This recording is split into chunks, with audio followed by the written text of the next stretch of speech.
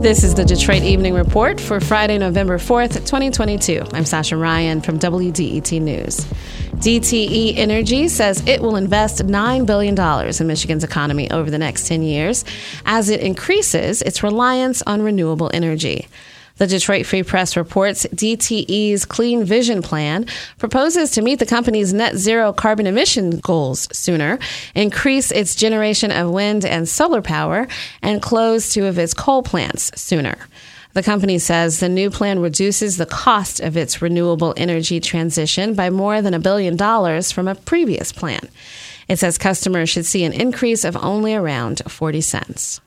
50 farmers in Detroit will get a share of $100,000 meant to encourage food sovereignty in the city.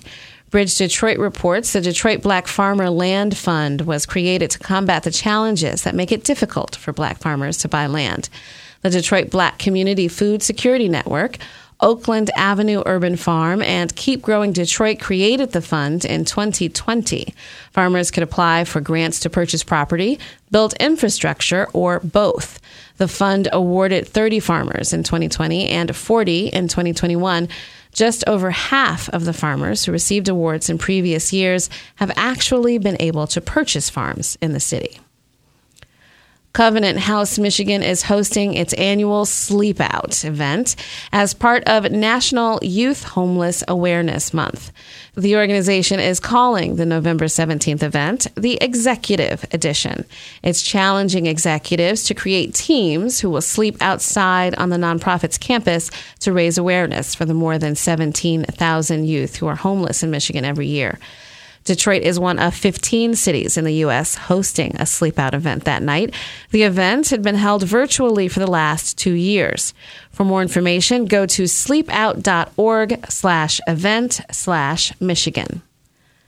The 17th annual Detroit Veterans Day Parade will be held Sunday. Veterans, active military, civilian organizations, and community members will march through the city's Corktown neighborhood.